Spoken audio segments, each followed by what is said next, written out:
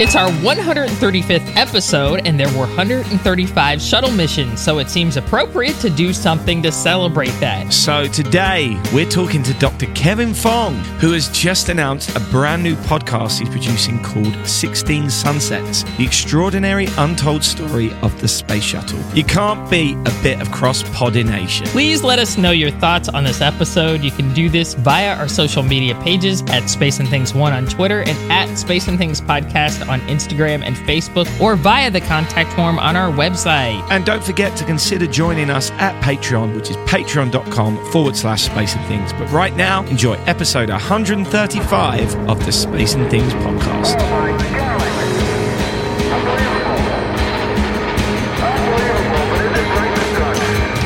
You're listening to Space and Things with Dave Giles and Emily Carney.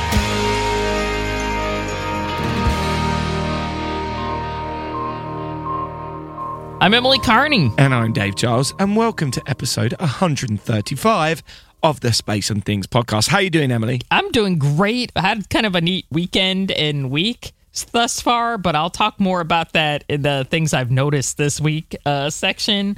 Excellent. I've had a good time this week. So how you doing, Dave? Not too bad, not too bad. Hey, we had our first iTunes review in a long time. Oh, wow. We keep forgetting to mention to people to review us on iTunes. If you've got the time, just go and leave us a review. It does help us out, but it's also nice to read things. We've both got egos. Anyway, yes. Big thanks to Jet Screamer 0769 for your 5-star review. Super terrific. Richard Easton tells an absolutely fascinating story about his dad. The arc of this man's contributions to satellite technology from Vanguard to GPS makes me think he is to satellite tech what Kelly Johnson is to aircraft. The review goes on and has lots of nice things to say, but it's great to see our episode with Richard Easton about GPS went down so well. And Vanguard, don't forget, and Vanguard. Anyway, shall we crack on with this week's main feature? Yes, let's crack on. Okay, so some of you may have listened to the BBC's 13 Minutes to the Moon podcast. Series 1 was about Apollo 11 and came out in 2019 to commemorate the 50th anniversary of that mission. And Season 2 came out a year later and was all about Apollo 13. These podcasts are incredible, and anyone interested in the Apollo program should listen to them. I learned so much from the insight from the wonderful interviews that they conducted, and it brought me even closer to the missions, which I've loved for so many years. Recently, the team behind those podcasts announced that they were going to be starting a brand new podcast called 16 Sunsets, the extraordinary untold story of the Space Shuttle. And because this is our 135th episode and there were 135 shuttle missions, we figured that this was the perfect thing to talk about this week. So we're joined by the host of these amazing podcasts, Dr. Kevin Fong.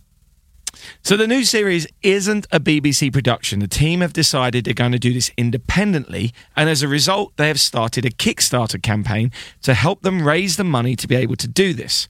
Full details will be in our show notes, which you can find in your podcast provider or on our website, spaceandthingspodcast.com.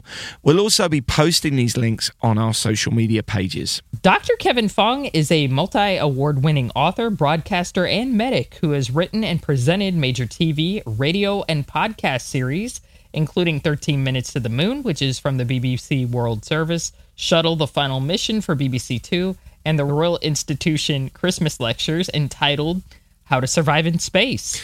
A consultant anaesthetist and Professor of Public Engagement and Innovation at University College London, Kevin was seconded to NHS England as National Clinical Advisor in Emergency Preparedness, Resilience and Response for the COVID-19 incident.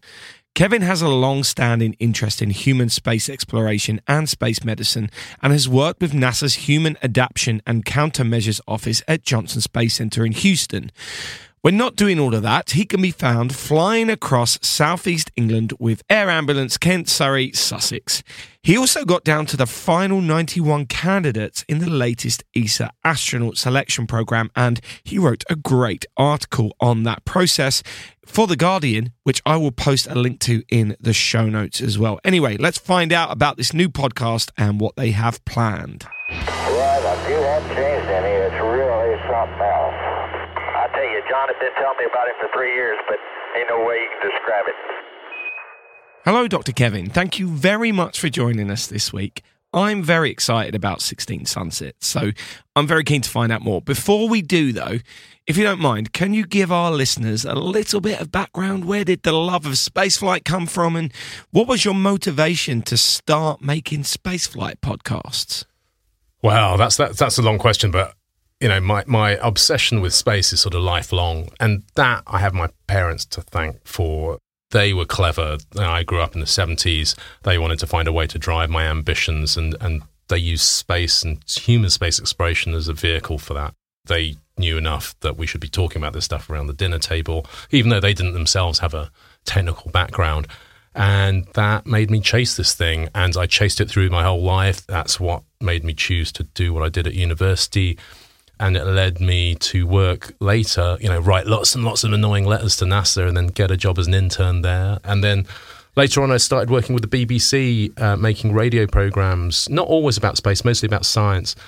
But I clubbed together with Andrew Luck-Baker and Rami Zabar, two incredible science producers at the BBC. We just really hit it off, and we worked really well together. And I would come to them with these crazy space ideas, and one of them became 13 Minutes to the Moon. And I barreled up to them like sort of this excited Tigger type person, and they calmed me down. We thrashed it out and we made it into what it became. Amazing. So you've started a Kickstarter campaign for 16 Sunsets, and your 13 Minutes to the Moon podcast, you spent a whole season breaking down one mission. So with the shuttle having 135 missions, this has to be giving you some headaches in terms as what to focus on. So can you maybe give us a little sneak peek as what to expect from the new podcast series? Yeah, absolutely. And that's always the problem, isn't it? There's always more story than there is time, and you guys know that as well as anybody else. Absolutely, yeah. And this is partly why we took this on in a new way. You know, this is a different time, different space, if you like. We wanted to tell this story in our way, going it alone, because it's a different scale, isn't it? We spent 2 seasons concentrating on one mission for season 1 and one mission for season 2. In fact, 13 minutes of one mission for season 1 and 6 or 7 days worth of mission for season 2. But this time, you know, we're looking at the whole shuttle era. So it's different, and it's different in tone. And I think this, for me, is interesting because this is the backdrop to my life. You know, I was a little bit too young to fully understand Apollo, but Shuttle was there, and Shuttle was there at every moment. And indeed, I was lucky enough to go and work for NASA as an intern. When I was my final year in medical school, I went to Johnson Space Center and worked with Medical Operations Group. That's 97. So I was there on and off for more than a decade as this thing happened in the background. So for me, it's a very deeply personal story, not just because of what it meant for me growing up as a child, watching it go off the deck when I was, you know, only 10 years old or something, but, you know, in adult life, working alongside those people, making that stuff happen. And I know that there's so much story beyond what people think they already know. Which leads me nicely onto this. The incredible thing about 13 Minutes is that even Emily and I, who have probably read the majority of the history books about the Apollo program and learned a lot of new things, over the last few years, there have been a lot of new space shuttle books come out, and a lot of the story was quite well documented through various films and public outreach programs which took place at the time. Is it difficult to find untold stories of the space shuttle, or am I blinded by the fact that I was alive and paying attention to this? I think it's the opposite. I think it's much, much easier to find these untold stories because Apollo had been told and retold and retold. You know, it's a bit like Batman movies, you know, it's sort of like, how many times can you tell this story in a different way? But there's 2 things. One is, when we were first trying to make Apollo, I remember barreling in to the BBC with the proposal and people just not being that interested. They're like, well, who cares that people have told this story? The Americans are going to tell this story. What can you bring to it that's new? I'm always amazed that professional storytellers don't understand that there is always something you can find if you work hard enough and you have enough insight. And this is doubly true for 16 Sunsets. This is an era that actually we kind of took our eye off the ball. We kind of haven't had that forensic exploration of Space Shuttle the way we really have done, certainly for Apollo 11 and Apollo 13. You know, no one's ever made a feature-length movie about Shuttle. Not one that, you know, is there in the same way that the Tom Hanks movie was for 13 or First Man was for Apollo 11. So I think that there's plenty to do. And 16 Sunsets for us was... it's a different kind of mission, and it's a different mission type, isn't it? And in the same way that when we thought up the title for 13 minutes, me and Rami and Andrew sat around thinking, how are we going to do this? What are we going to call this? And I remember spending hours and hours with the mission logs, going through and trying to work out where the time scale would be for 13 minutes to the moon. 13 minutes is where you've got to do it. That's where all the action happens. In the same way as we were thinking about this series for 16 Sunsets, actually that came out of that thing that you well know, that in low Earth orbit, traveling at 17,500 miles an hour, you watch the sun rise and fall 16 times a day. And that's really the iconic picture of those missions, watching the Earth spin by below you, watching the light and dark come at 90-minute cycles. And that's what gave me the excitement, right? That romantic idea of you sort of perched in orbit, looking down on the Earth in one direction and looking out into space in the other, into the infinite void. For sure, yeah. And so it's called 16 Sunsets. As I said, we're going it alone. We're running a Kickstarter campaign for it because that seems to be what you do if you want to do something on your own these days. And so you can find us there. If you get to Kickstarter.com and type in 16 Sunsets, you'll find us there. I'd love to get this made, partly because I just love exploration, and this is as much a part of exploration as anything else is. So I really want to get it made. So what kinds of people will you be interviewing for this podcast? We were talking about this not long ago, Rami and Andrew and I, and sort of we joke about getting the band back together. This is exactly the same team that pulled together 13 Minutes to the Moon. It's a team effort. And we joked about sort of all being in the command module together in previous productions, but it's really how it feels. At times it's quite claustrophobic, but living in and out of each other's pockets, metaphorically, if not literally, you're creating this thing on the fly together as a team. And so it's always a bit of a murder mystery, this whole thing. Well, hopefully there's no murder, but you're always chasing around after people and trying to thread together this story, assemble this story as you go. We're going to try and find that same sort of cast of people who were essential to the mission, but who are often overlooked by history. But it's all about story for us, and I think the really interesting thing for me about 16 Sunsets is that it's so personal to me, as it is to lots of people of my sort of age. It's the backdrop to our lives, and it was that sense that the future was here and actually almost tangible. I mean, to me, it felt almost tangible. When I was out there at my desk at Johnson Space Center in Houston with Life and Medical Science groups, I thought, this is front row seats, and if I step hard enough forwards, I can get onto that thing. And so, it's the promise of everything that it held, that great optimistic promise of a future that looked just infinitely bright from where I was sitting. So that's the story I want to tell, and, what it meant to us, what it became, and then just the inside nitty-gritty of just what it takes to get a vehicle like that off the deck over and over again, as you said, 135 times. I kind of hate following up what you just said with this question. The space shuttle, obviously, it does have a complicated legacy. It was an incredible program. It did give us glimpses of what the future would look like. But it also had design issues that unfortunately resulted in crew fatalities. So how does one reconcile this? The fact that this incredible program was flawed in some aspects or some respects on a podcast. So it's really interesting, isn't it? Because that's part of the thing that you want to try and interrogate properly. Because, that's one of the narratives, isn't it? It has design flaws and it should never have been built. And I think those things are quite easy to say in retrospect, but it is a product of its time. It's a product of, I guess, the practicalities of the time and the budgets that were going around. And then you have to ask yourself, I guess, what happens if it doesn't happen?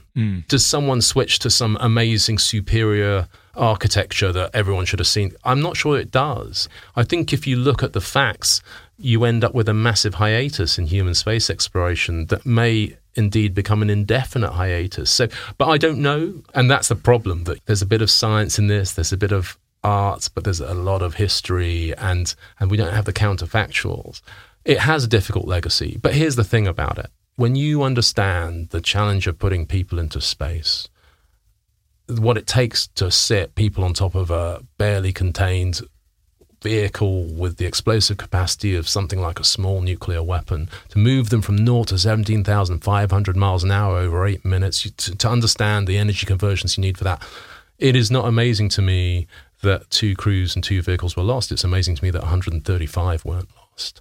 And I'm not sure that we will reach anytime soon a situation in which spaceflight is orders of magnitude safer than that. I know people say we have, but I'll believe that when we've thrown 10,000 new flights of something else and none of them have fallen out the sky.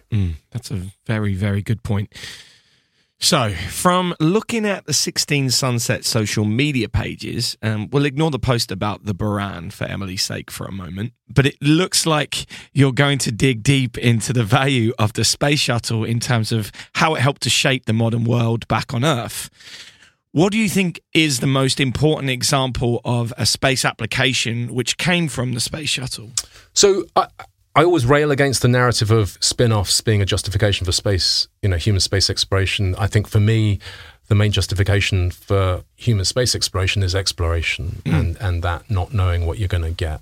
And we've never known what we're going to get from these things. And trying hard for anything makes you better at everything. That's the lesson I hand down to my kids. That's the lesson I hand down to anyone who cares to listen. And this is the hardest thing to try for. Yeah. And so the most important legacy of Shuttle is the most important legacy of Apollo, which is the generation of people that want to follow and emulate and go on to do great things, even if they don't go into space. And the reason that I'm a doctor of medicine today is because I loved science, and I loved science because I loved space exploration, and that is legacy. And it's hard to beat. It's hard to beat that for a sense of inspiration. I know people have tried, but it's hard to beat. Now, in terms of what do I think is one of its most important practical scientific deliveries, well, it's hard to beat Hubble Space Telescope, for sure. The Hubble servicing mission. 1993, first servicing mission. I'm in my final year of astrophysics at that time, and I remember I loved cosmology. I mean, that was my favorite class of the whole course. I loved the idea, this whole musing about the age of the universe and how it came to be and where it was headed, all of that big canvas stuff. But Hubble launched, and it was optically imperfect. And if it hadn't been for Shuttle, that's all she wrote. That's it, no more. And yet they get up there, they wrestle it into view, and they effectively put a pair of contact lenses on it, and not a pair, just one, and they get it to deliver these photographs. And I just remember seeing those first pin sharp pictures from Hubble that told you lived in a universe that was much bigger than you even, and you knew it was big, but it was vast, and not just vast, but dense and packed with exotic objects about which we knew nothing. And I often muse about that, about how far we've come in our understanding of the universe in the intervening 30-odd years. I often say to people, in 93, when I finished astrophysics, we hadn't seen, I think we'd maybe seen one planet outside of our solar system. We knew they were there, but we couldn't see them. We were only really just about beginning to be sure about how old the universe was. We were only just really settling firm on the idea of the Big Bang theory being the theory. And today we're up there with James Webb Space Telescope peering into the atmospheres of extrasolar planets and working out that there's methane there. It's crazy. So for me, everything the Shuttle did to prolong the life of Hubble Space Telescope is its best legacy, but there's so much more besides. All right. We're going to look back a little at 13 Minutes to the Moon. So the most poignant episode for me may have been the Mike Collins one, where you guys profiled Apollo 11's most in-the-background crew member. What was he like, and what are your best memories of him as an interviewer? And who was the most surprising person you interviewed in the making of those 2 series? So 13 Minutes to the Moon, which again, we made with the BBC, and so, separate from 16 Sunsets, which we're running this Kickstarter campaign for. But Michael Collins will stay with me forever, I think, partly because he was, I think, if not the first, the second interview that we did for the whole programme. And it's a high-stakes interview. We know, because Andrew Luck-Baker had done his research, that he doesn't suffer fools. So if you haven't done your homework and you ask him stupid questions, he'll kick you right out of the room. And we didn't want that, having come so far to see him. And I remember rolling up, to his house nervously in the car and getting out of the and thinking, you don't want to mess any of this up. You've got to be careful. You've got to be respectful. And he's already waiting for us at the door in these sort of Floridian shorts and this T-shirt and flip-flops. And it's not what you expect. And you're already now off guard. And you think, oh, great, this is not good. And interviewing him was a delight and a terror at the same time. He's an incredible person. He's a bit of a Renaissance man himself. He's a fighter pilot. He's an engineer. He, of all of the Apollo astronauts, I think wrote the best book. Carrying the Fire is the best Apollo book for me. Beautifully written, beautiful prose, very sensitively done. When you interview Mike Collins, you know you're interviewing a fighter pilot. And what I realized very quickly was he's utterly performative. So everything is perfect or it's nothing. And I guess that's what it must be to be like a fast jet pilot, right? Either you pull the maneuver off or you don't. There's no half committal.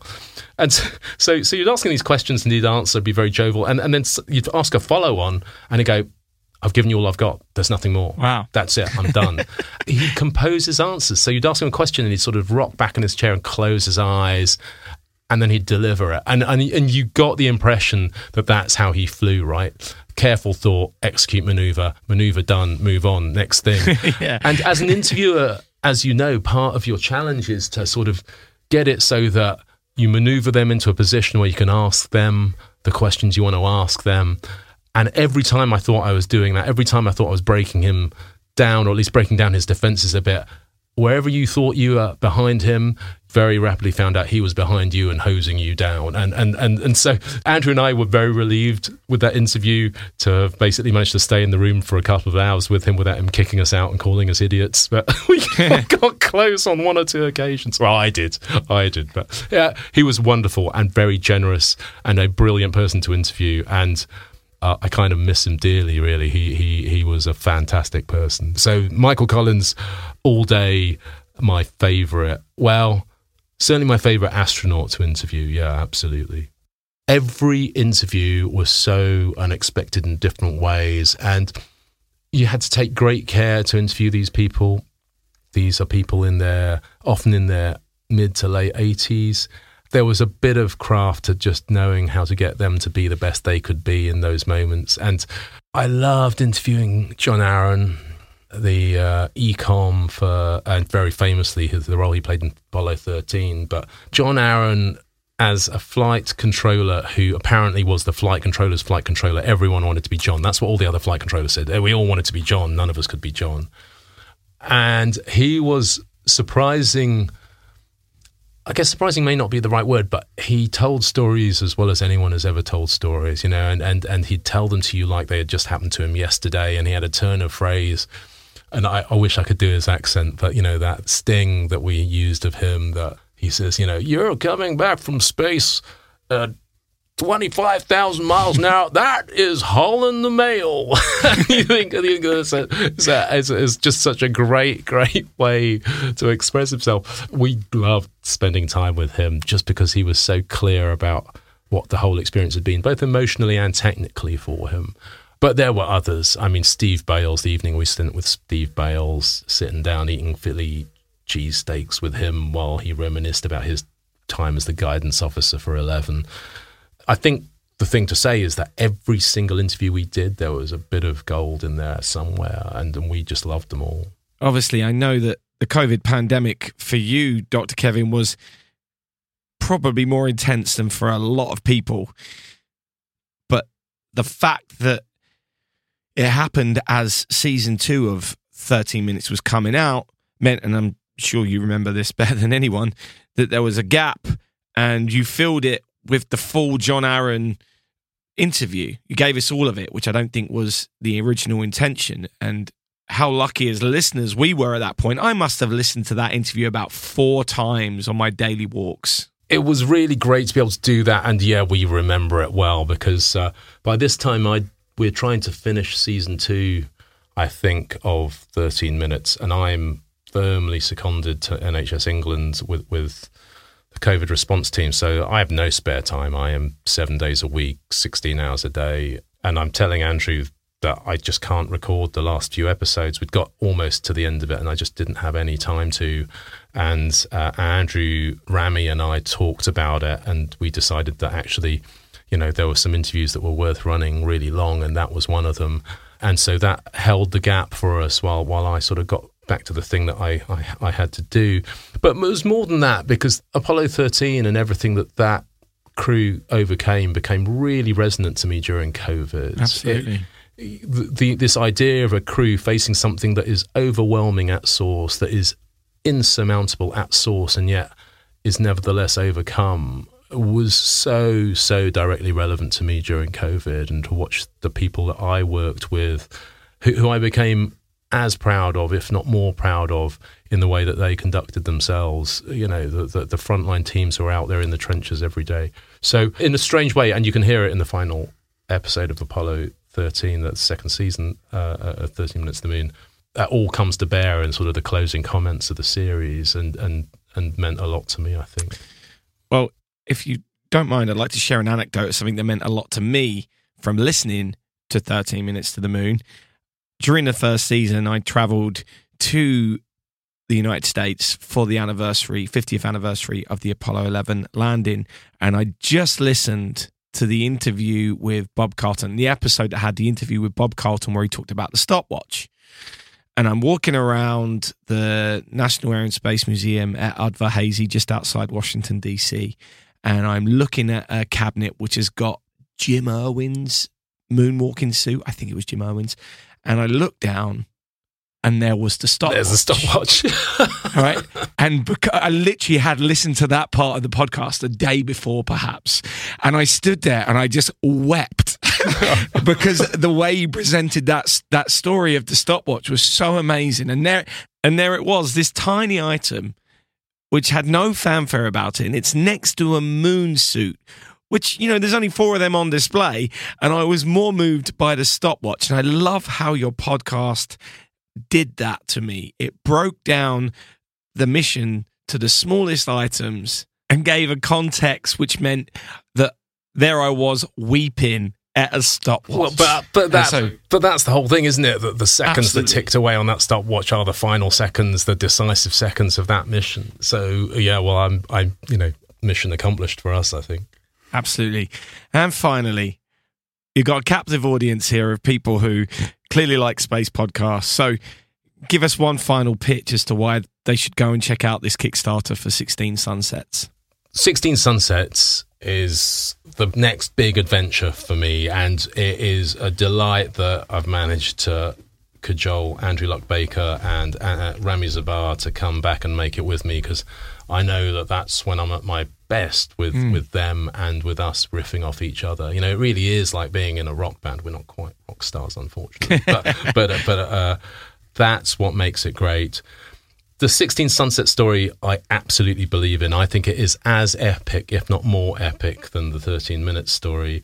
We've gone outside the BBC for it. We wanted to tell it in our own way. I'm passionate about storytelling. You know, storytelling is the thing that I do. I love doing it. I love this story. It's very personal to me, this one. It's very different.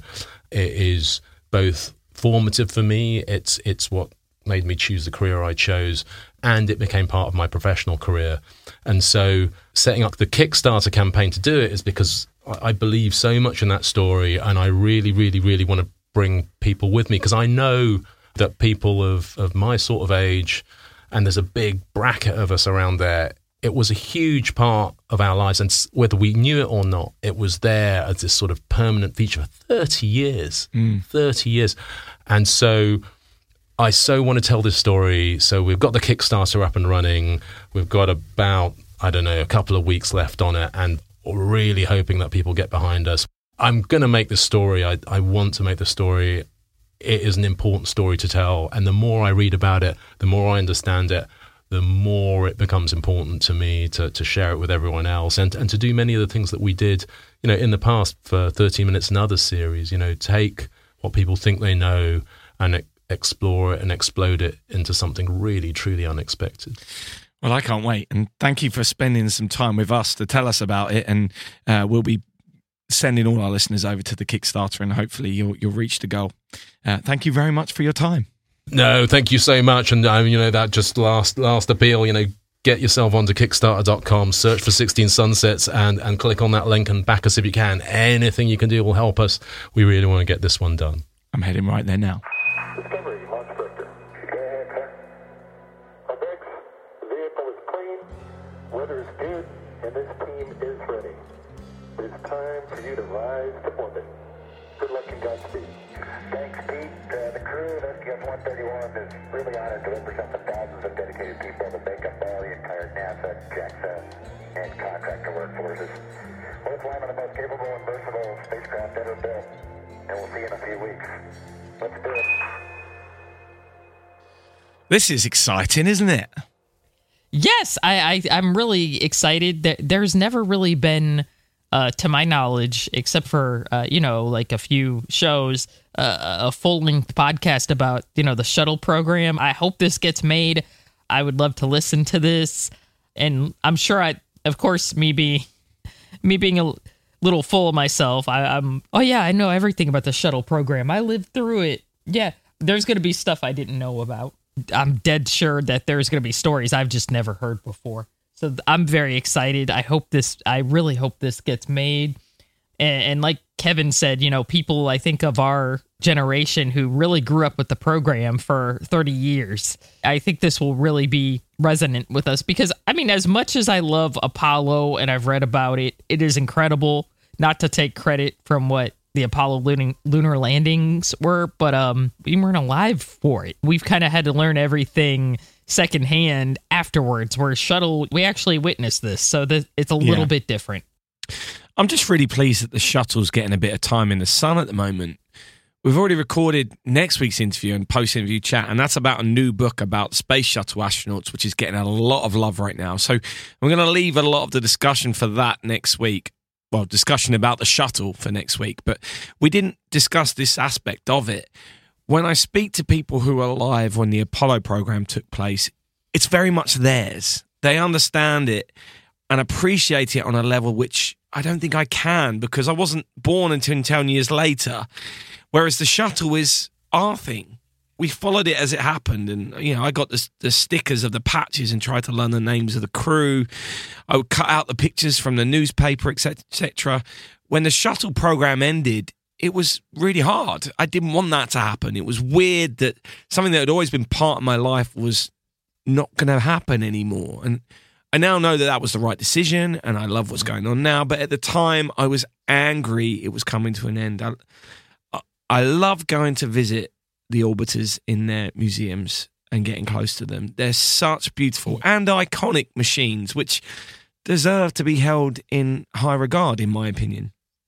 And so do the people that were brave enough to fly them. Personally, I'm really happy that they're making this extended podcast series delving into the shuttle. And it's not just about the disasters, but the positives as well. Normally, we only see things that are about the bad things that happen with the shuttle.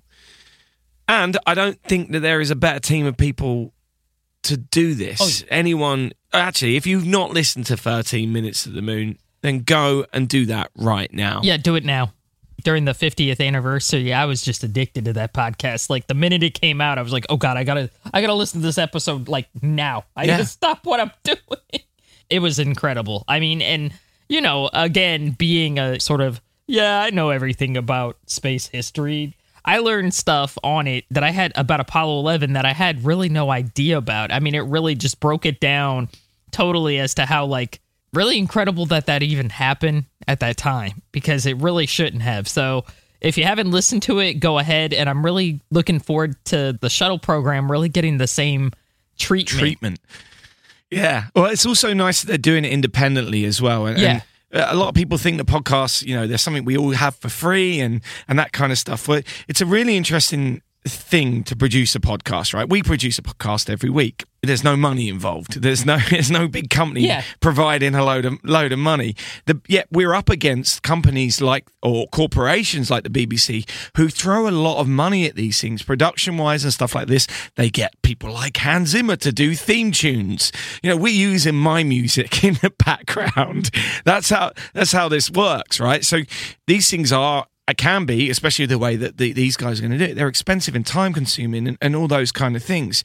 So for them to say, look, this is how much this is going to cost us to make, and we want to do it and to do it independently, I'm really excited about that, because I think it gives them a level of freedom that they may not have had under the BBC.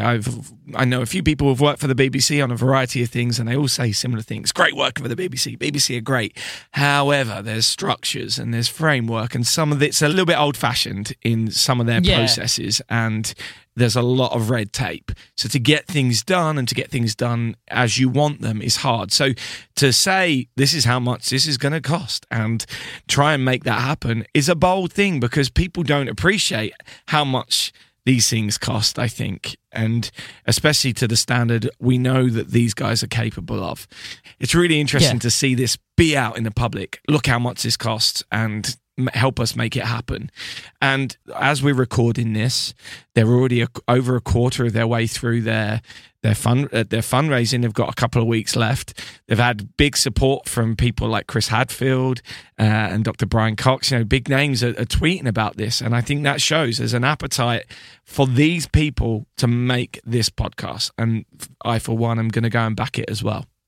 Yeah, I plan on doing that as well. As much as I love 13 Minutes to the Moon, and honestly, I'm American. I have no knowledge as to what the BBC operates like. But I think if you have sort of an independent anything, you have more flexibility artistically. You don't have probably a main editor like, okay, you can't say that, or somebody trying to redact stuff. Especially when you can hear Kevin's passion in this project through that interview. Yeah. When you hear him talk about how passionate he is about the shuttle, you don't want someone telling you, oh, don't cover that bit, because it might be something that he thinks is really important, and it's someone's passion will sell something. It was hearing his passion talking about other things in the previous podcast that made me excited about things I'd not thought about before. And I think with Shuttle program, there are things that happen that look very small. Somebody who doesn't know any better would think, well, that seems insignificant. We don't want to cover that. But it was sort of a turning point, or it was something that was the fulcrum for something happening next that was kind of a big deal. So I think it'll be neat to see this podcast independently explore those kind of intricacies of the program. Absolutely. And hopefully there'll be a Buran episode. That's what we're all hoping for. Oh, God! Anyway, the full interview will be up on our Patreon page for our Patreon subscribers. We hope you enjoyed what you heard today.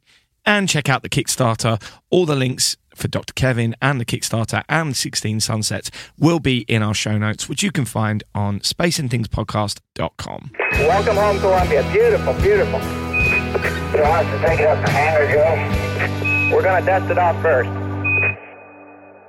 So, Emily, what's caught your eye this week in spaceflight? Oh, wow. So I'm going to be a little selfish this week. A couple things happened this week that were really cool. As many of you know, I founded a group called Space Hipsters. I don't take credit for a lot of it. We have many moderators who help run the group day to day and who do other amazing things, such as put together our book prize and our field trips and stuff like that. But this weekend, I went to see the Kingston Trio at the Orange Blossom Opry, about a couple hours north of me. Very cool. I went there with my husband, Steve. For those of you who don't know who the Kingston Trio is, they're a pretty famous folk group. They've been around for a long time, and they have a really sort of a big heritage in folk music. They gave us a shout-out from stage, the Space Hipsters a shout-out, and played Armstrong by Jon Stewart, who was a member of the Kingston Trio during the 60s. And he also did, if you watch the Apollo 11 movie that came out about 4 years ago, he did Mother Country, which was, you remember that? Oh, cool. You remember that part of the film that was, they're playing the tape? Yeah. It's like, yeah. Beautiful. Yeah, I love that. That part of the movie makes me cry because I'm a huge sissy. So, because I love how they juxtapose the tape with the Hornet coming in. Oh my God. Yeah. It is just like absolutely. Chef's kiss. It's amazing. So that was really awesome. Thank you to the Kingston Trio so much. This was a huge thrill for me. I felt like a rock star for a few minutes. I'm not a rock star, but I felt like one. That was really awesome. So thank you guys so much. And Steve and I had a wonderful time. Another thing that was really cool this week is we have a member in Space Hipsters, Gordon Perman, who did wing walking on an airplane. Oh, wow. Yeah. Everyone's like, when are you going to do it? I'm like, never, probably. Space Mountain is about as heavy as I'm going to get as far as stuff like that. But he went wing walking and had our pin. He was holding our pin while wing walking, which is really cool. So thank you, Gordon. That was really awesome. It almost didn't look real, but it was. For a second, I was like, is this a Photoshop or something like this? But really awesome. So that's what I noticed this week. Unfortunately, I just promoted my group for a few minutes. But yeah, Space Hipsters. This weekend is the field trip to New Mexico. Unfortunately, I will not be going to that. My work circumstances are kind of nuts here, so I can't really travel at the moment, which stinks. But I think they're going to have an awesome time, and I'm very excited for everybody who's going to get to go out there and see the Trinity site out there. So I think they're going to have an awesome time. So just wanted to give a little shout out to Space Hipsters this week. I think we're doing a lot of good in the community, and that I don't take credit for all of it, but it, I feel like I'm just the dummy who pushed the button most days, but I'm very proud of what we've done. Rightly so. So, Dave, what has caught your eye this week? Well, a few things. Number one, online this week, there's been so many posts about Jim Lovell, and it's just lovely. Yes. Absolutely lovely.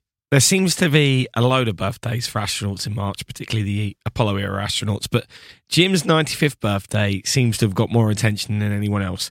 It's been lovely to see so much of him on my newsfeed this week. Clearly, he's not just my favourite astronaut, so happy birthday, Jim, my absolute life hero.